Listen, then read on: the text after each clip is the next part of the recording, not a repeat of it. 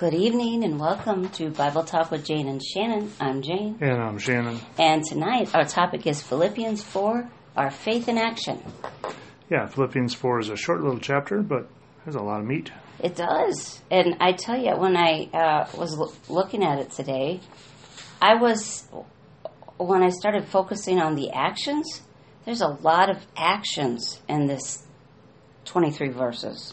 I mean, the first 9 verses, Paul gives the Philippians a bunch of 10 actions to do to carry out their faith. And then, we go on, but maybe we could... And this is the last chapter of Philippians. There's only 4 chapters. That's right. This is the last chapter. So this is like the closing on the letter. Mm-hmm. This would be the last few things he wants to say before he signs off. So. Mm-hmm. And it's a good one. So do you want to start reading? Or you want me to? Go ahead. Okay, and I'm reading from the New Living Translation this time. Any translation you want to use is just fine. But I just chose this one today, and it's really good. So I'm going to read 1 through 9. Therefore, my dear brothers and sisters, stay true to the Lord. I love you and long to see you, dear friends, for you are my joy and the crown I receive from my work. Now I appeal to Euodia and Syntyche. Please, because you belong to the Lord, settle your disagreement. And I ask you, my true partner, to help these 2 women, for they worked hard with me in telling others the good news. They worked along with Clement and the rest of my co-workers, whose names are written in the book of life.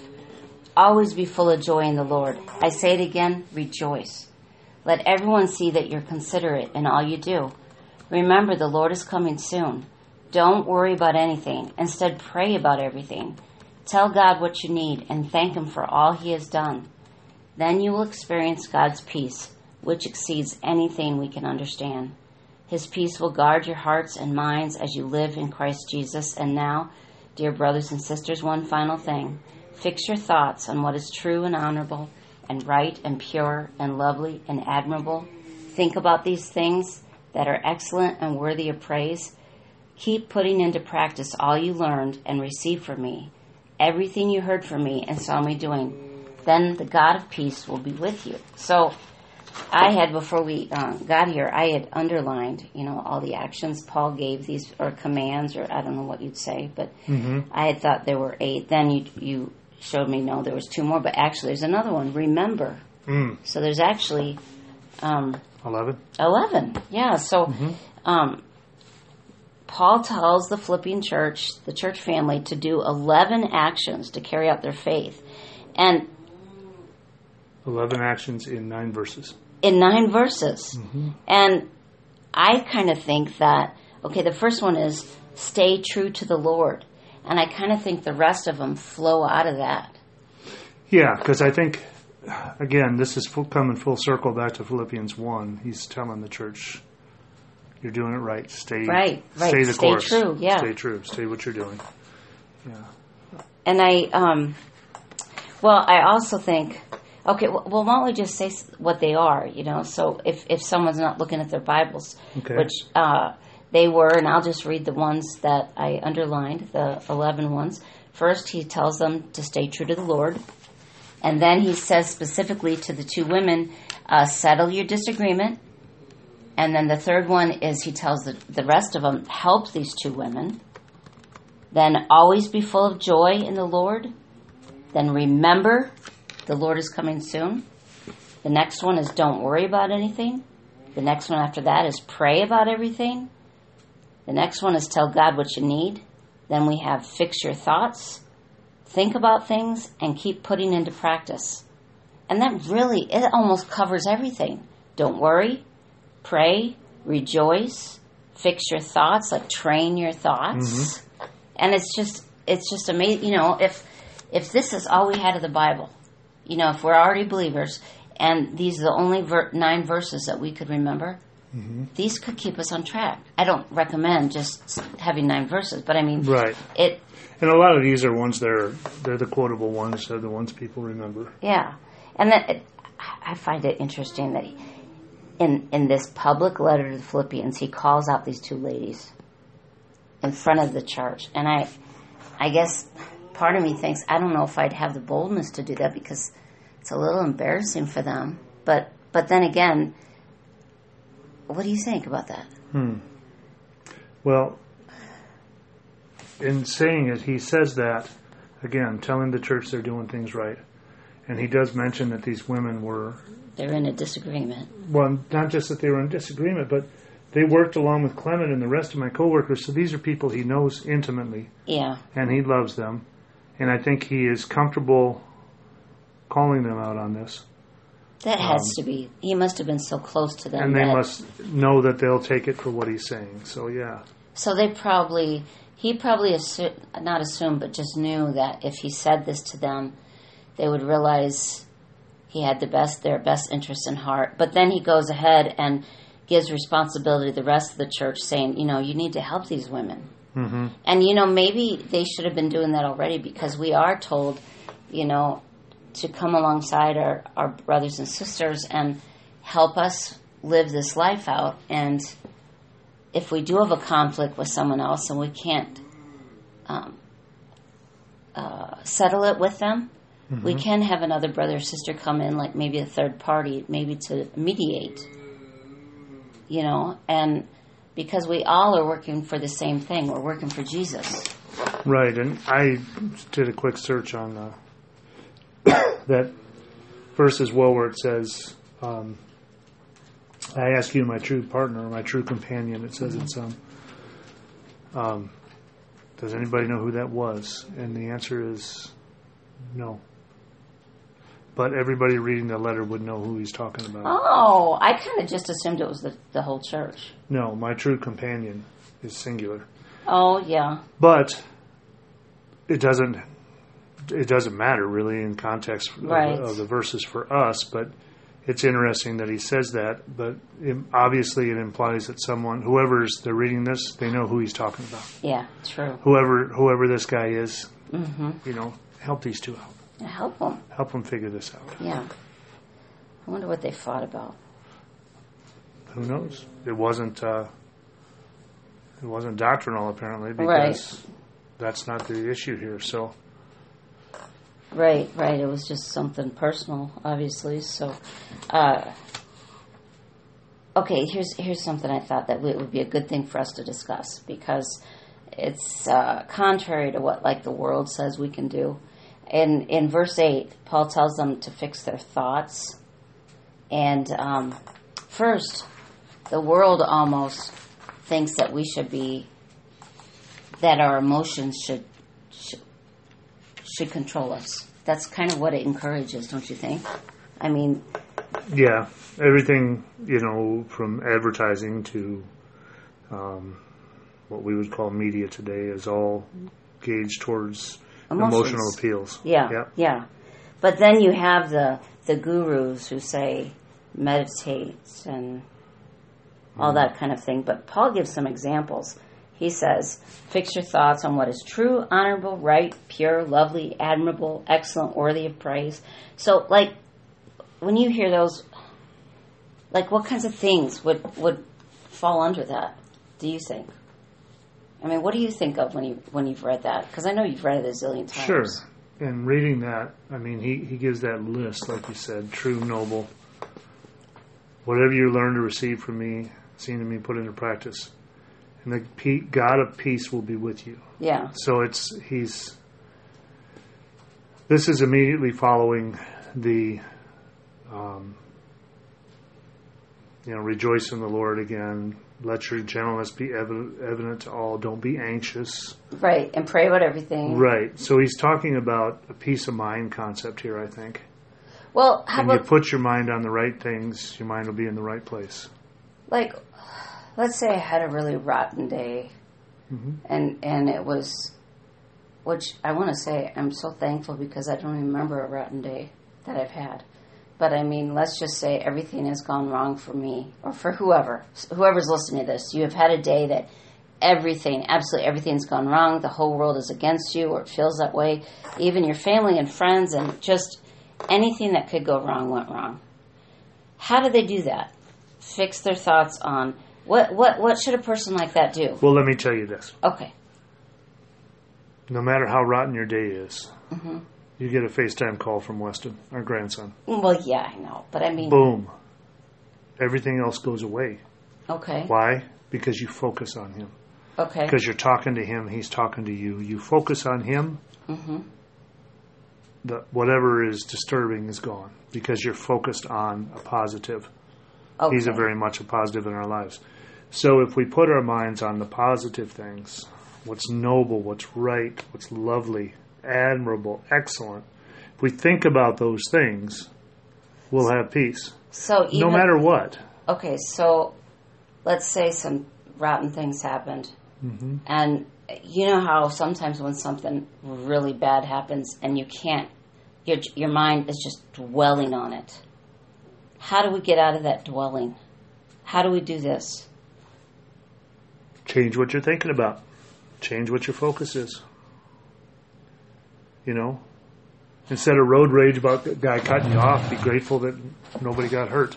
Yeah, so you see the flip side. Look for positives. If you look for positives, they're always there. Right. And that's where the true, noble, excellent, worthy, pure, lovely, the New American Standard says beautiful.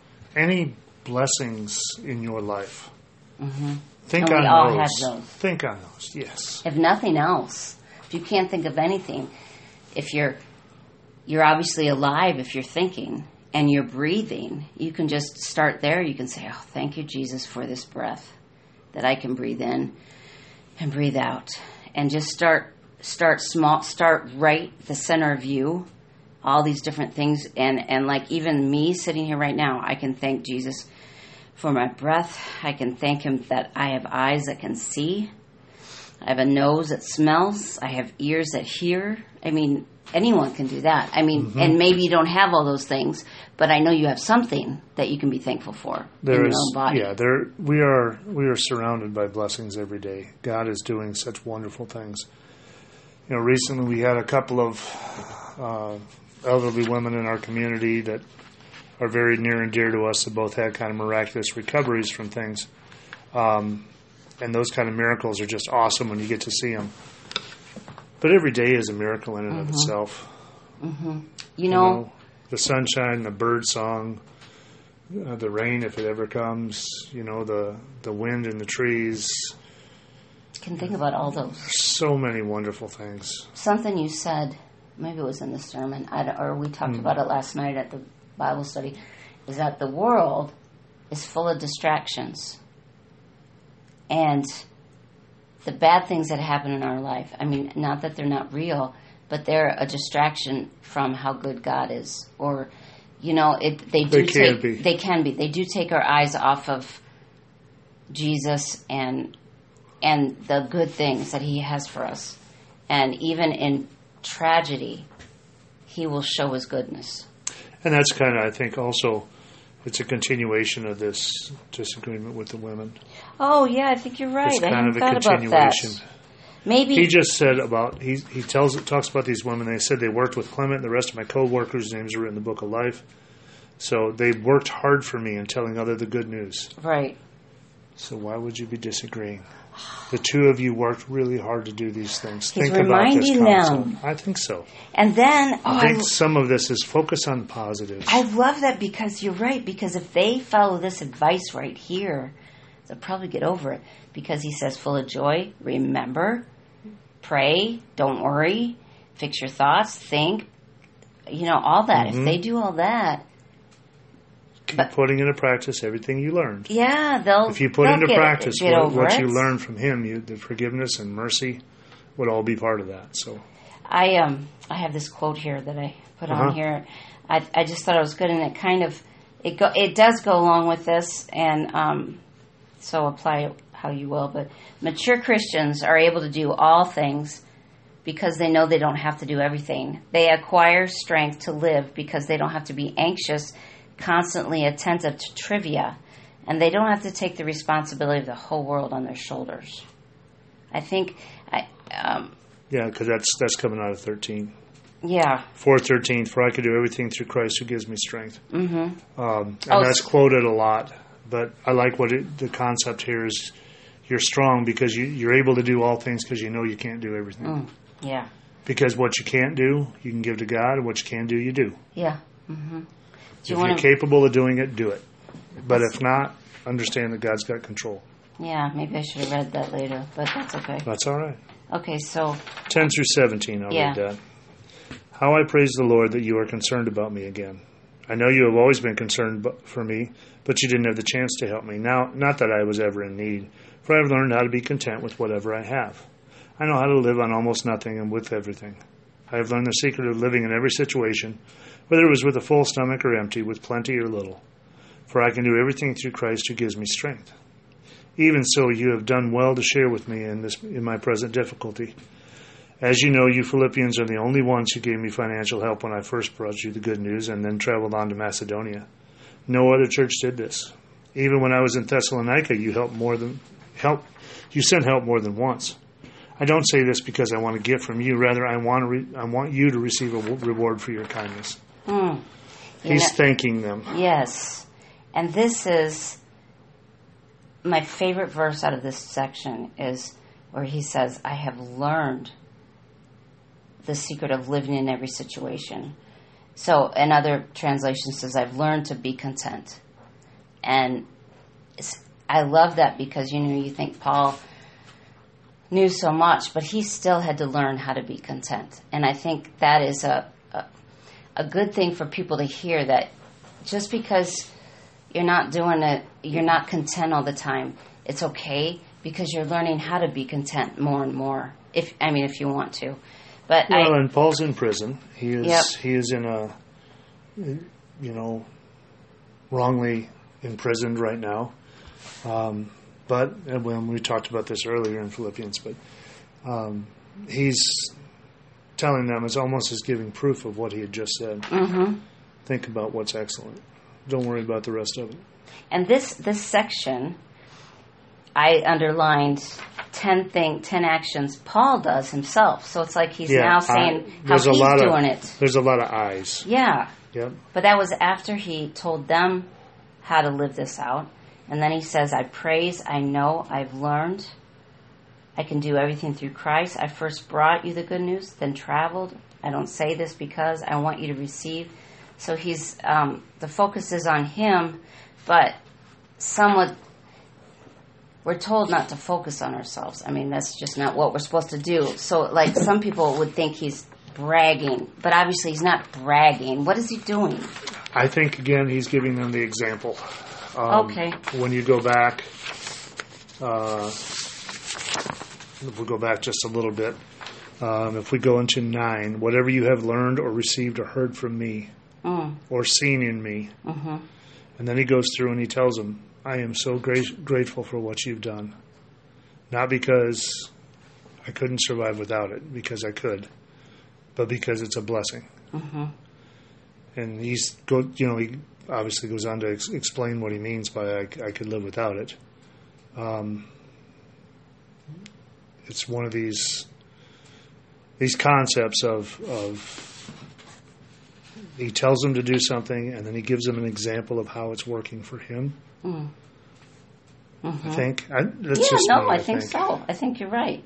Because he kind of, by following the things he told them to do with what he's doing, it shows them he's putting the same stuff into action, and it's not like he says he has it all together. He is putting it into action, and it's a daily walk. We learn every day, and he is in a great place because he has learned the secret of being content in every situation, but it took him a while to get there.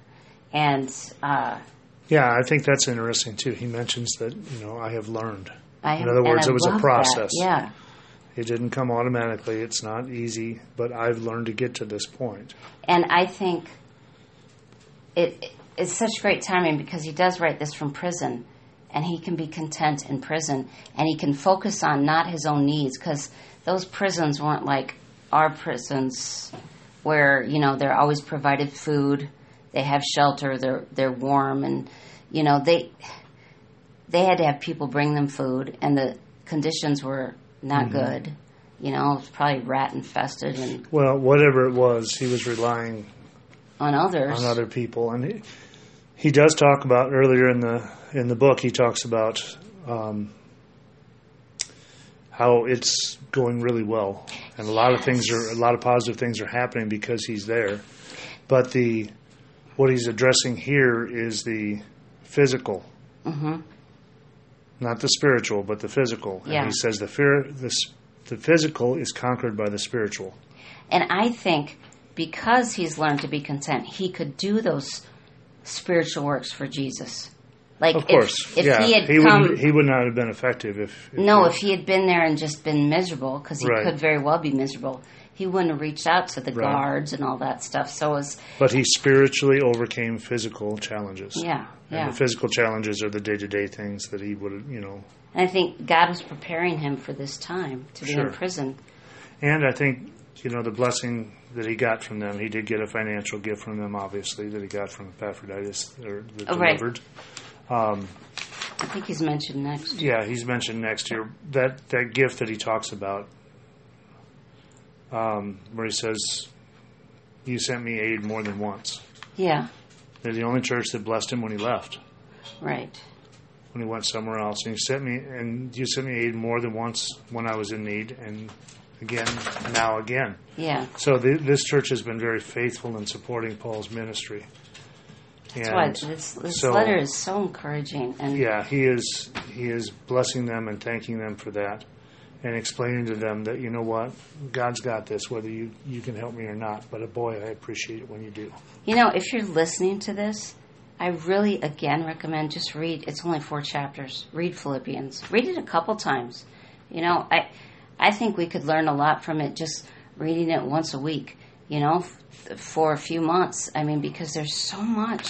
Yeah, let's read 18 through 20. Oh, okay. I'll get it.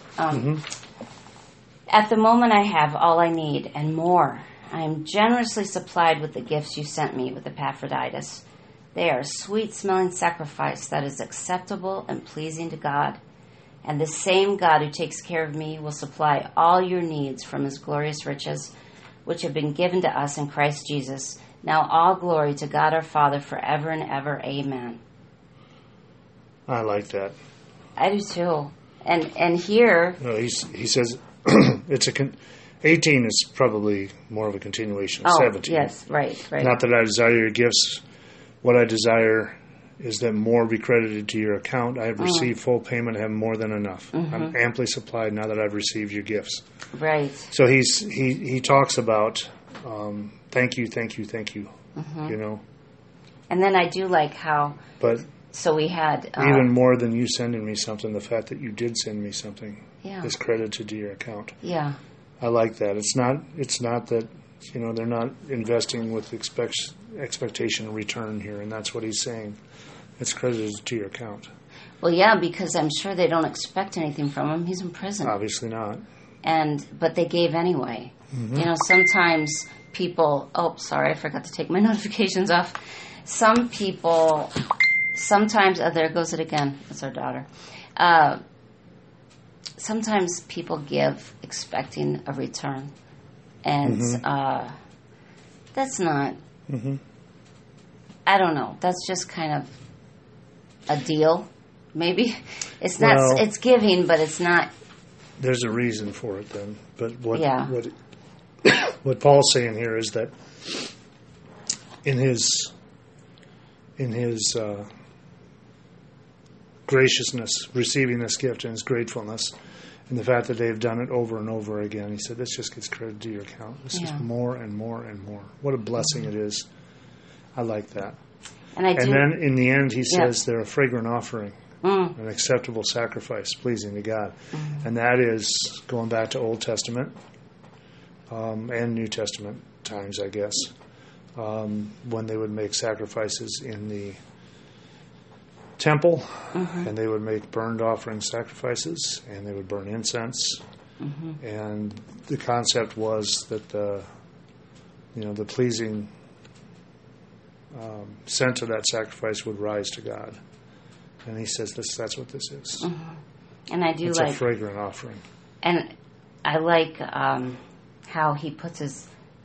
Once he says they're pleasing to God, then he puts the spotlight on God and what God's going to do for them. He'll supply every need. Mm-hmm. And I think it's interesting. I don't know why, but it just strikes me that, and my God will meet all your needs. Oh, my God will meet all your needs. Yes. Yeah. That's true. My God has met all my needs, and my God will meet all your needs. Amen. Amen. And then he says, to our God and Father. Mm-hmm. So to God our Father forever and ever. So I'll read the last 3 verses, 21 through 23. Give my greetings to each of God's holy people, all who belong to Christ Jesus. The brothers who are with me send you their greetings. And all the rest of God's people send you greetings, too, especially those in Caesar's household. May the grace of the Lord Jesus Christ be with your spirit. I underlined that, especially those in Caesar's household. I just think that's so cool to know that now there's believers in Caesar's household. Right. And I have this quote here I thought was good, too. It's another Peterson quote. The gospel of Jesus Christ creates a community in which people care for one another. We don't all get the same feelings out of our faith. We don't all get the same ideas out of it. We don't all get the same standard of living out of it. But we all get the same God who takes us seriously, forgives us absolutely, loves us eternally, and supplies everything we need. And that should be our motivation for giving, the extravagant generosity of God. No, I like that. Yeah, I liked it. I love when Paul's writing a letter. It's just like any other letter. You know, all the books in the Bible: Colossians, Ephesians, Galatians, Philippians. They are all letters written specifically to specific people. Mm-hmm. And he ends with, "Say hi to everybody for me." Yeah. And I'm sure everybody who's with me says hi too. Yeah. And that connection there. And this is an interesting thing that I think we forget sometimes in the modern church. In this New Testament church, which was just beginning, it was just starting. Right. We read that before. Remember, he was writing a letter and said, make sure you share this with Laodicea, and let the Laodiceans show you their letter. Right, yeah. Paul's missionary journeys cranked out a lot of churches. He went through a lot. And in doing so, as he's going around and spreading out these churches, the other thing he did is he connected them with each other. Networking. He would send people, so it was a network that was starting to be supportive, and it was a network that would be capable of helping each other if in need, and sharing these letters from Paul or sharing other parts of the gospel or other things that they learn. So this is where the church, with capital C, I guess, really started to grow. And it started because like-minded lovers of Jesus Christ were reaching out to each other. And Paul is saying the same thing. Everybody here with me. I'm not going to list them all by name because it's probably too long a list, but greet all God's people in Christ Jesus. All God's people, not just your church. Yeah. I like that. I do like when you're reading this, I thought about, well, obviously they're all in heaven now. This has been like a long, long time ago this was written, and how much rejoicing must and still goes on. But I wanted to read Hebrews 12:1 because then I thought of them. Therefore, since we have so great a cloud of witnesses surrounding us, let us also lay aside every encumbrance and the sin which so easily entangles us, and let us run with endurance the race that is set before us. So they're all rooting us on. And put your hand down. Relax. I'm sorry, Shannon is... That's fine. Okay. Anyway, this was a good letter. We really hope you read it. Yeah, and this is a very positive one. I mean, he talks just slightly about the two women that are having a disagreement. But other than that, it's just good advice that he's giving to people that love God. And you don't have to be in some sort of a major conflict or anything else going on. This advice still holds true to every person all the time, every day. So, thanks for listening. Yeah, God bless. Yeah. Bye.